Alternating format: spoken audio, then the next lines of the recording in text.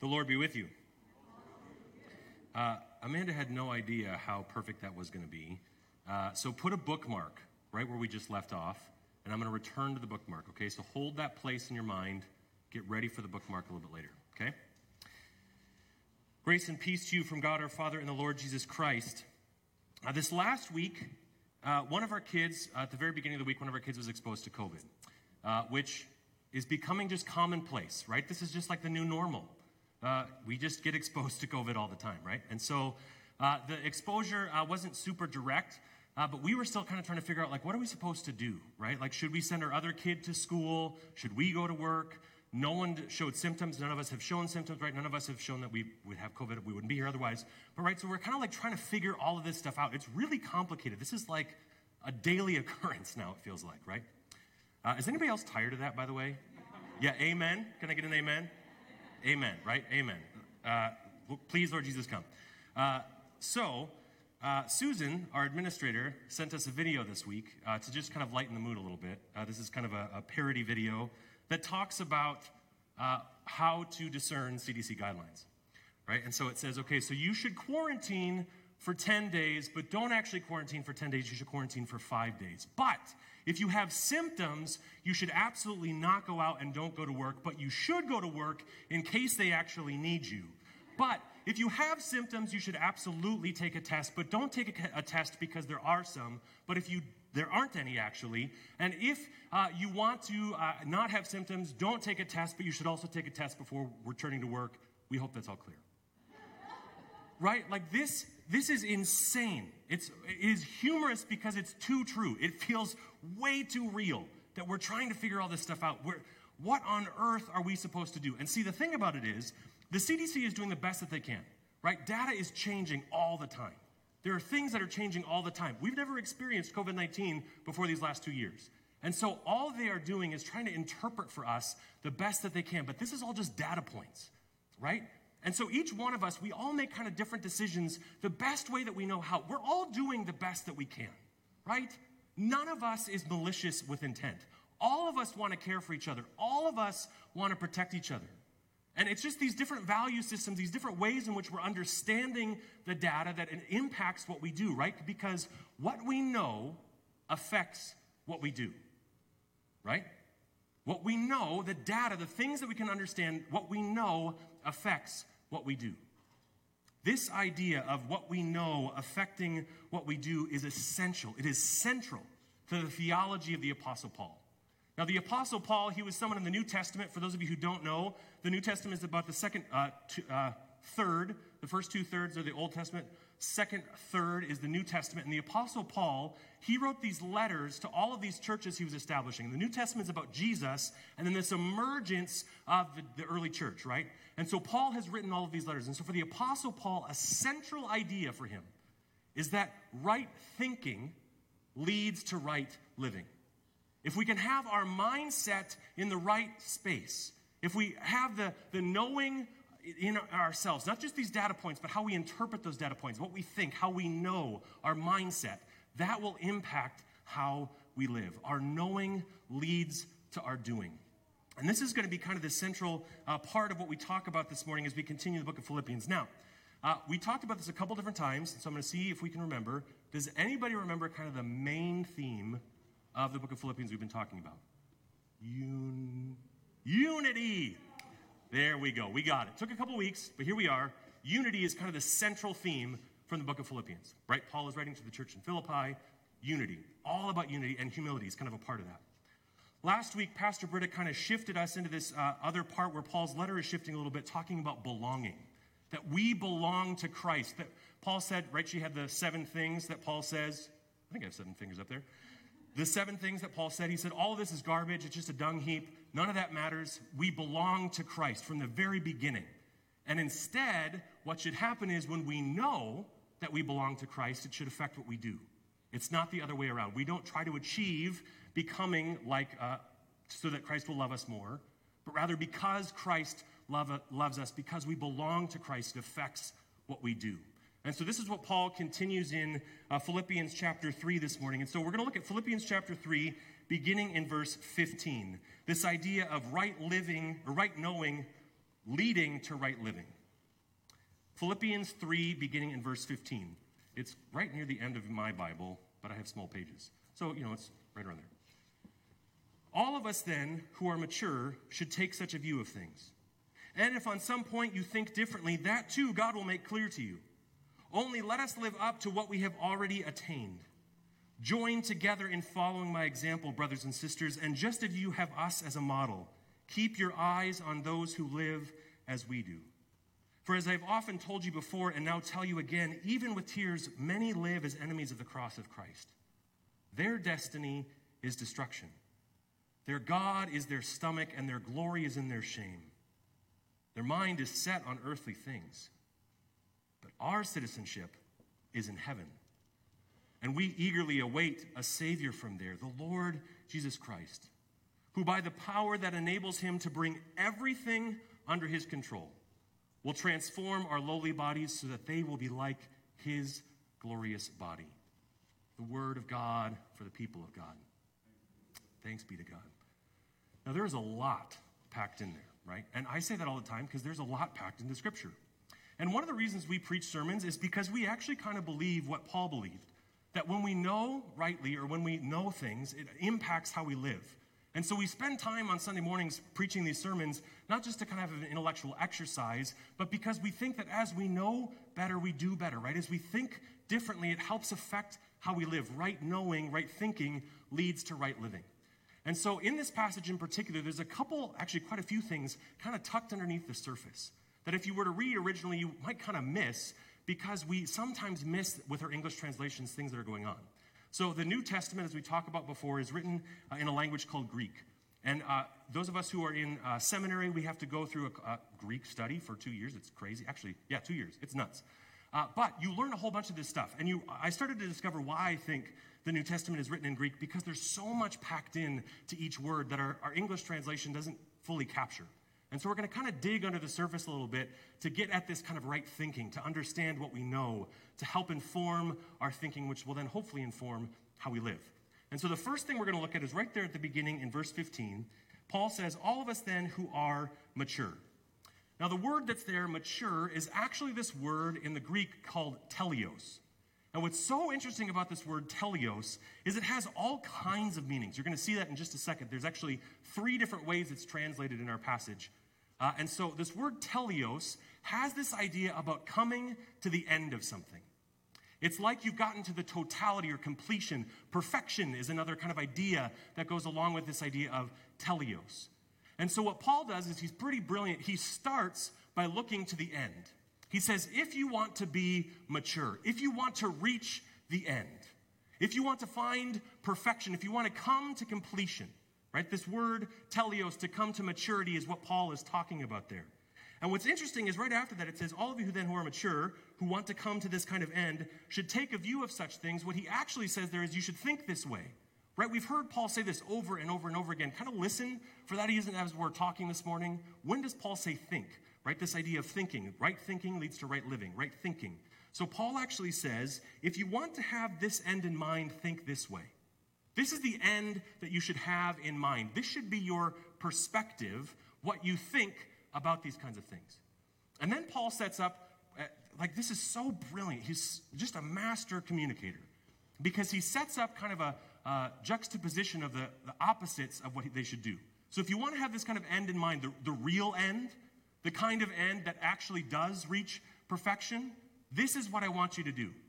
And he ties those things together by setting up this kind of opposition between himself and what he calls these enemies of the cross. And so if you look back in verse 12, so in Philippians 3, verse 12, Paul says, he's talking about this belonging again, right? That he can't achieve perfection, but he's struggling towards it. He hasn't achieved that, but he's struggling towards it. So he said, not that I have already obtained all this, that I've achieved perfection, or have already arrived at my goal. Do you know what that word arrived at my goal is? Teleos, the same word. So Paul is saying, the end that you have in mind, I haven't reached that. I haven't reached perfection. I'm struggling in this journey with you. So model your life like me, someone who doesn't think that they can get to the end, but they know that they have to struggle to keep moving towards that end. Do you kind of see what Paul's doing there? He's setting up model your life like me, who is seeking my end because I know that I can't reach it here. I have to have Jesus. I know that I belong to Jesus, and that's going to affect what I do, not the other way around. So then, Paul sets that up in contrast, because he's talking about these enemies of the cross, and he says in verse 19, their destiny is destruction. Can you guess what the word destiny is? Teleos, the same word. He's so brilliant, Paul, because he's setting up, if you want to have this kind of end in mind, if this is the kind of way that you are to live, this is what you should think about these things.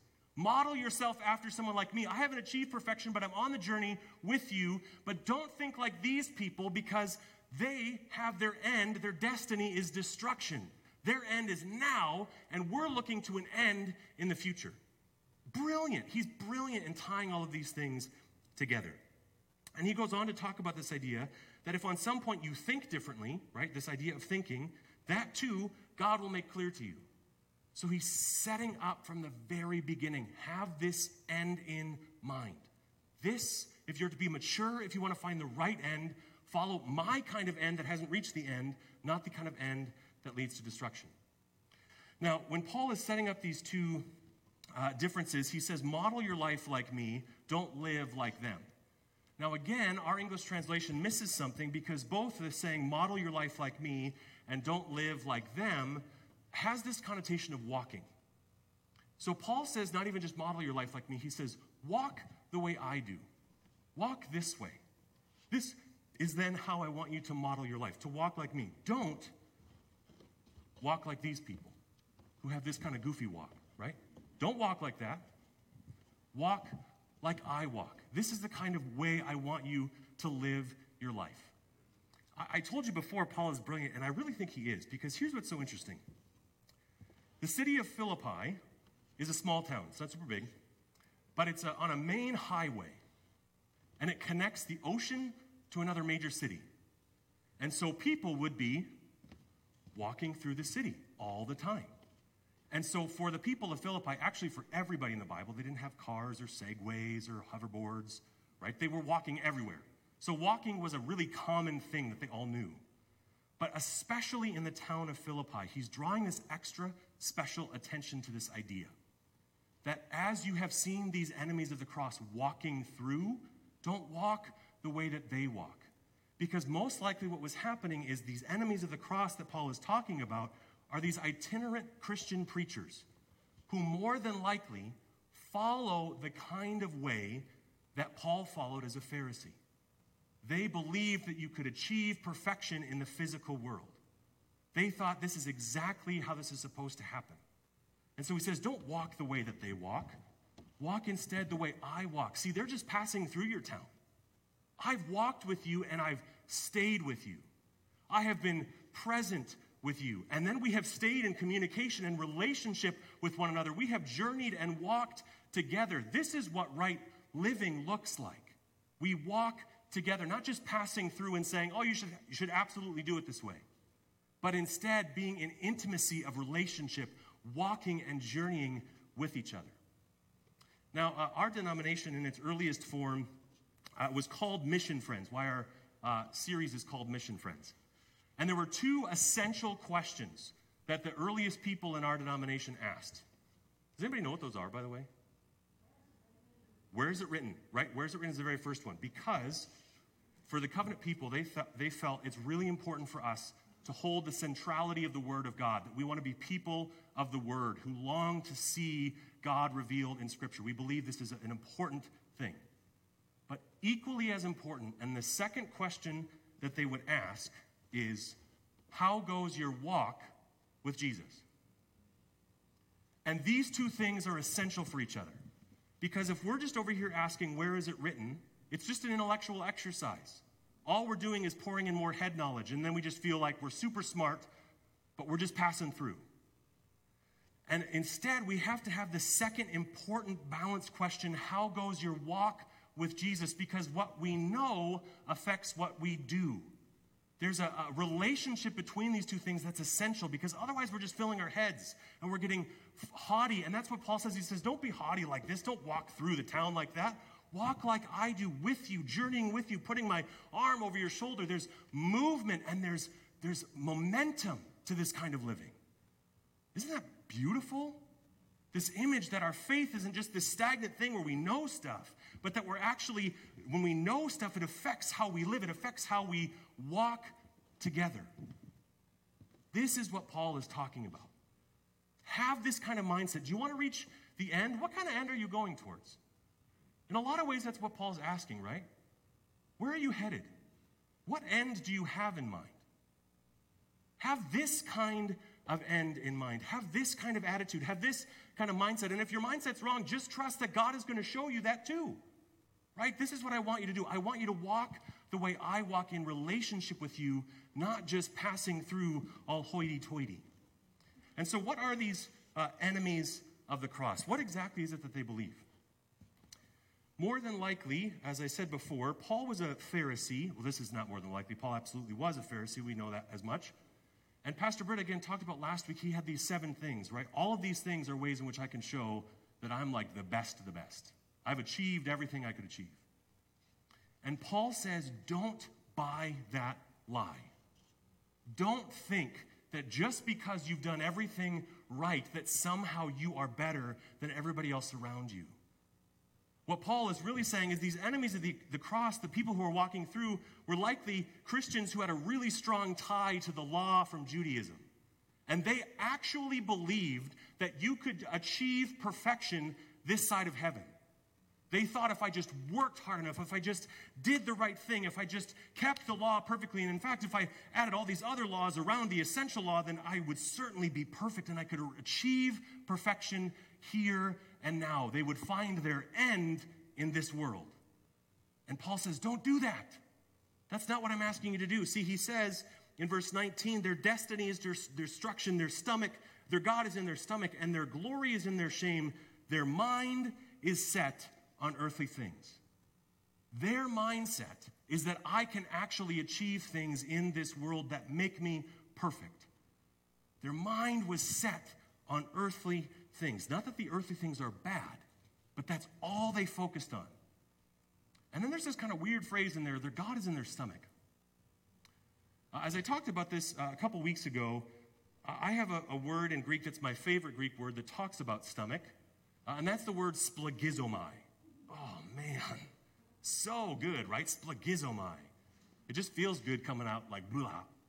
It feels like a gut, right? And so splagizomai is this idea that the very core, the very center of yourself is what spurs you on in right living, right? So he says have these affections of Christ in the deepest parts of your gut. But don't stop there. Let the affections in your gut move you forward and compel you into right living. That's that kind of idea of splagizomai. But what Paul says here is these people who are walking this way, their God is in their stomach. And what happens if my end is right here? This is all I can see. All of you don't exist. It's all about me. Everything that I can achieve, the things that I'm feeling that are showing that I'm just such a great person, the achievements that I have. And so I'm walking around like this, looking at my belly, and you don't do that. You look so foolish. Don't walk around looking at your belly like this. Stop doing that. Right? Paul says, quit navel gazing and look to the stars. Right knowing leads to right doing. Don't think that you can achieve this here and now on this side of heaven, but rather look to the heavens knowing that that's where your hope comes from. Quit looking just at your gut and instead look to the heavens. Paul says in verse 20, but our citizenship is in heaven, and we eagerly await a Savior from there, the Lord Jesus Christ.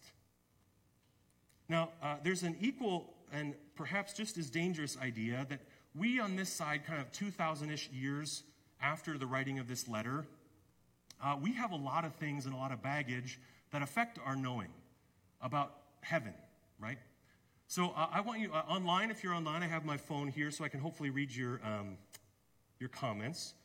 But I'm going to pose this question, and if you write in the comments, those of you in the room, just kind of call these things out. What are some images that you associate with heaven? So kind of popular images, right? Like if you were to see this, like, so just kind of some images, some words that you associate with heaven. Just call them out, write them in the comments, I'll try to call them out.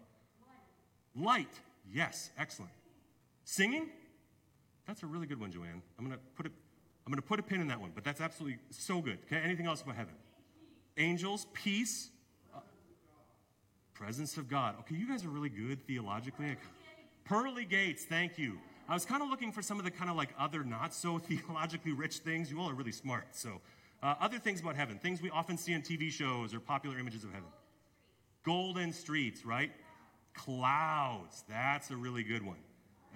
Gates, yes. Clouds. So we often, these kind of popular images of heaven, right, are these very ethereal things. Right? We think about like pearly gates and everything's glowing and it's all like just, right? It's just this kind of like singing. There's this echo of all these things, but it's all also very intangible. Right? Golden streets and pearly gates certainly kind of allude a little bit to that, but that has more to kind of do almost with feeling like you're excluded from that kind of shiny, floaty place, right? And a lot of times, at least, harps. Ooh, that's a good one. St. Peter, man, you guys are full of these great things. Clouds and angels, harps. That's so good. Harps, what a great one. Okay, so there's already tipping a little bit into the reality that Paul faced, and that is that heaven isn't just some spiritual place out in the sky. Right? Heaven involves a significant part of the physical world as well. And Paul would hold that tension. That was what he believed in his normal living. And a lot of times, unfortunately, I think what has happened in the church is we've talked about our soul ascending into heaven when we die, right? That we are somehow disembodied from our experience here on earth, and our soul just floats up into the clouds where everything's pretty, and there's singing, and there's harps, and there's pearly gates and golden streets, right? Everything is perfect, which certainly there's a reason why that happens, right? Because heaven is the full presence of God, being known fully in the presence of God. But about a century after Paul wrote this letter to the Philippians, there was a group of people who were known as the Gnostics. And they created this thing called Gnosticism, which ironically is the Greek word for to know. But for them, it wasn't just about intellectual knowledge. It was that God revealed to this certain kind of group of elect people that the physical world didn't matter at all. Physical, not important. And so they believed that the whole physical world, whatever you did in the physical world, didn't matter an ounce. And all that mattered is that your soul was going to ascend into heaven. And you were going to be floating in this kind of ethereal, light, floaty space, right? And so this is the danger we have when we hear Paul say our citizenship is in heaven, is that we go from navel-gazing to craning our necks to stargazing, and then none of this matters, right? If the spiritual is the only thing that matters, then anything we do in the physical world doesn't matter. Our relationships, the way we care for creation, the way that we engage in the world, none of that matters because all we have to do is look to the spiritual. And so that's the temptation we have when we read this idea that Paul says our citizenship is in heaven. And what's interesting is our English translation misses one tiny little word. And that is Paul says your citizenship exists in heaven. Real subtle. But to say that our citizenship exists in heaven still means we certainly hold the hope of harps and angels and singing and all that that will entail. But if our citizenship exists in heaven, it doesn't mean that we are already in heaven. And so what happens here matters. The physical is just as important as the spiritual. In fact, they come together in some beautiful and mysterious way that Paul will talk about in just a minute. Right? And so if we are only focused on looking up at the stars, that the spiritual is all that matters, we're trying to escape. Right? None of this matters. We just have to escape and get out of here. And on the flip side, if we're down here looking like this, walking around looking at our bellies, we think that we can achieve everything. And so if I just work harder and I do the right thing, and if I just have the right stuff, it's all going to work out for me. And so somewhere between escaping and achieving is knowing Christ. Right? Between trying to escape from this world and everything doesn't matter because we're just going to go to heaven anyways, and that everything is possible to achieve in this world is the reality of knowing Christ, is having your mind set on Christ. And this is what Paul is calling them to. Don't have the kind of end in mind that ends at your belly. But also, don't just look so up at the stars that you forget everything else about this world that doesn't matter. Right in between. Have the mindset of Christ Jesus in your relationships with one another, who being in the very nature God, did not consider equality with God something to be used to his own advantage. Rather, he made himself nothing By taking the form of a human and being found in human likeness, he became obedient to death, even death on a cross. That at the name of Jesus, and then God exalted his name above every other name, that at the name of Jesus every knee should bow and every tongue confess that Jesus Christ is Lord. This is the mindset that Paul calls the church in Philippi to. And he says, if you know this, if you think this way, it's going to totally change how you do everything else. If your mind is set on Christ, who was humiliated to the point of death, and the most humiliating death he could have on a cross for your sake, then you yourself will lay down your life for your community. Living in the tension between stargazing and navel-gazing, looking up at the resurrected Christ, knowing that all of you are still a part of that journey. And this is the kind of mindset Paul calls the church in Philippi to have. Do you remember that bookmark from the beginning in the kids' message? Take the bookmark back out. Here we are in verse 21. Paul then says, who by the power that enables him to bring everything under his control, calling back to what we just talked about in Philippians 2, 5 through 11, the Christ hymn. Paul says that God gives Jesus power for everything, right? Everything is under his control. Whoa, because he emptied himself. Who by that power enables him to bring everything under his control, will transform our lowly bodies so that they will be like his glorious body. Here is that tension that Paul is talking about. We hold the hope of heaven, our citizenship that exists in heaven. But our citizenship that exists in heaven is also a whole lot about the redeeming of all of creation. There's this tension that exists, and so have this end in mind, Paul says. The last kind of little bit underneath the surface that you don't maybe get originally if you read this is when Paul says he will transform our lowly bodies, the word that's used for transform is this word that sounds a whole lot like metamorphosis. But it's actually even like deeper than metamorphosis. Because metamorphosis would say just our physical self transforms, but this word actually gets it like the fullness of who we are is transformed. And then when it says that you will be like Jesus, it says that you will actually be conformed to the glorious body of Christ. See, there's this hope we hold that Jesus actually did come back to life physically. And so there's this strange mystery that we hold out as the end of what our mind is set on, is that somehow our humiliated body will be metamorphosized, it will be transformed to be then conformed to the body of Christ. Here's the bookmark. At the very beginning of the pandemic, my mom sent us a butterfly kit. Has anybody ever seen a butterfly kit before? Yeah, okay. If you want to have a great conversation, ask Pastor Britta after the service her thoughts on butterfly kits, because it's just a really fun conversation. So here's the thing. They send you these butterfly kits, for those of you who haven't seen these, in these little jars, right? And there's these tiny little caterpillars. They're crawling all around, and they've all the food that they need. And they come, and somehow they time this all right. It's brilliant. That after about 4 or 5 days, they get humongous. Like, they get super, super big, right? And so then they crawl along the side of the thing, and they hang themselves upside down, and they form these cocoons. It's, like, really cool to help your kids understand, like, how metamorphosis works, right? Going from a caterpillar to a butterfly. And so then these cocoons are dangling on the top of this jar lid. So then what you have to do is you take the jar lid off, and you don't want the cocoons to fall because then they don't work. And you set them inside this other net, and then you wait a few weeks. I think with these particular butterfly kits, it was like 3 or 4 weeks. It wasn't 2 weeks. It wasn't 2 years either, because that's crazy. But so you wait a few weeks, and then these butterflies emerge. Now, there's a couple things about this process I was not prepared for, and Pastor Britta was certainly not prepared for. So did you know that as these, does anybody know what happens to a caterpillar inside a cocoon? It liquefies, it melts.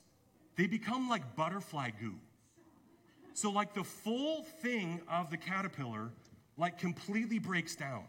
And when it does it, it like shakes, like the cocoons start to shake, right? Which is kind of this interesting picture of like what we eagerly await Jesus, this kind of cocooning, but it's a little too gross. But so they completely become butterfly goo.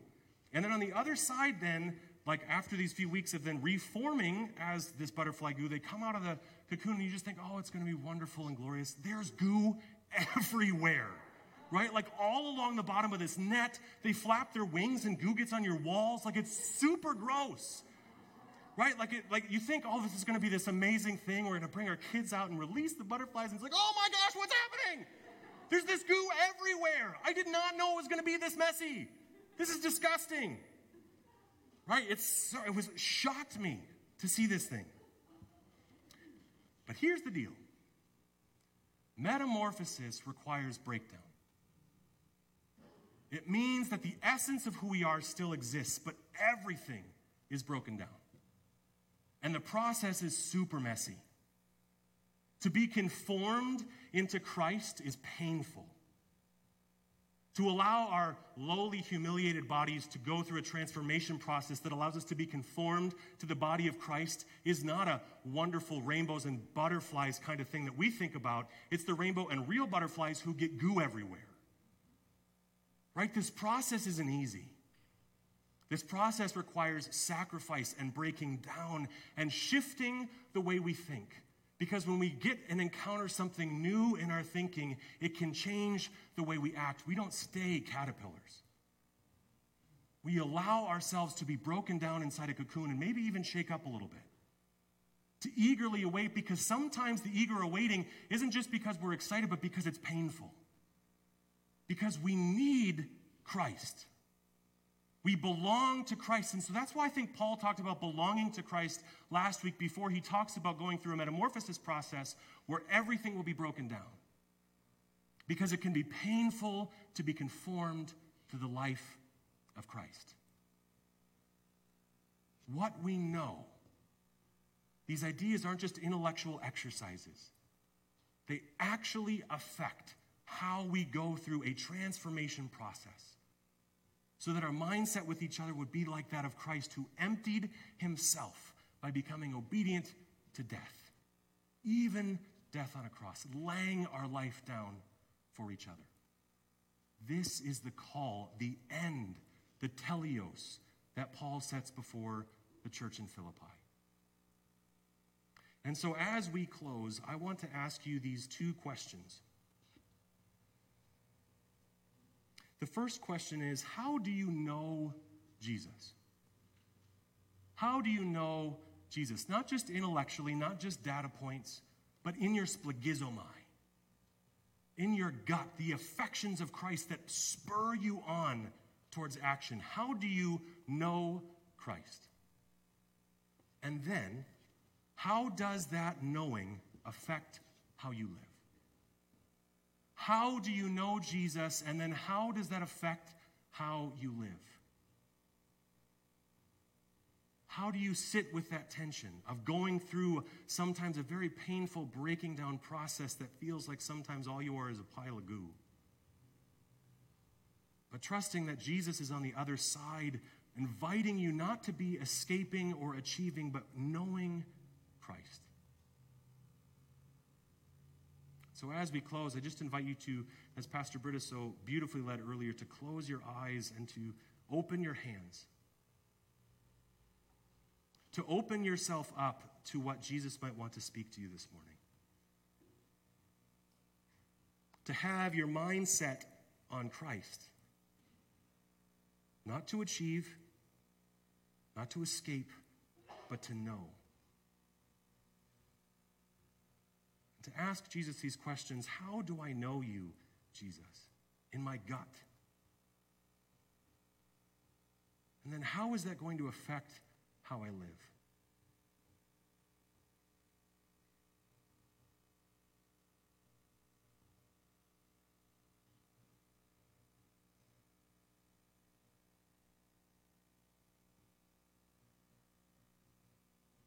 Jesus, we know we don't get this perfectly.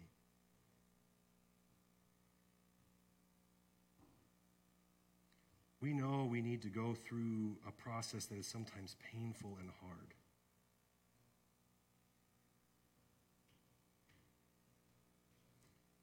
A process that sits between the spiritual and the physical.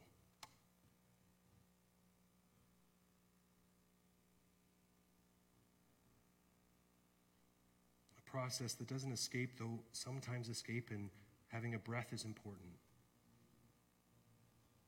That doesn't focus only on achieving, though seeking to work out our faith with you is important. Between those two things, how do we know you? How do we have our mind set on you? And how then will you call us to go differently? To do differently? To have our thinking shift us into a different way of living.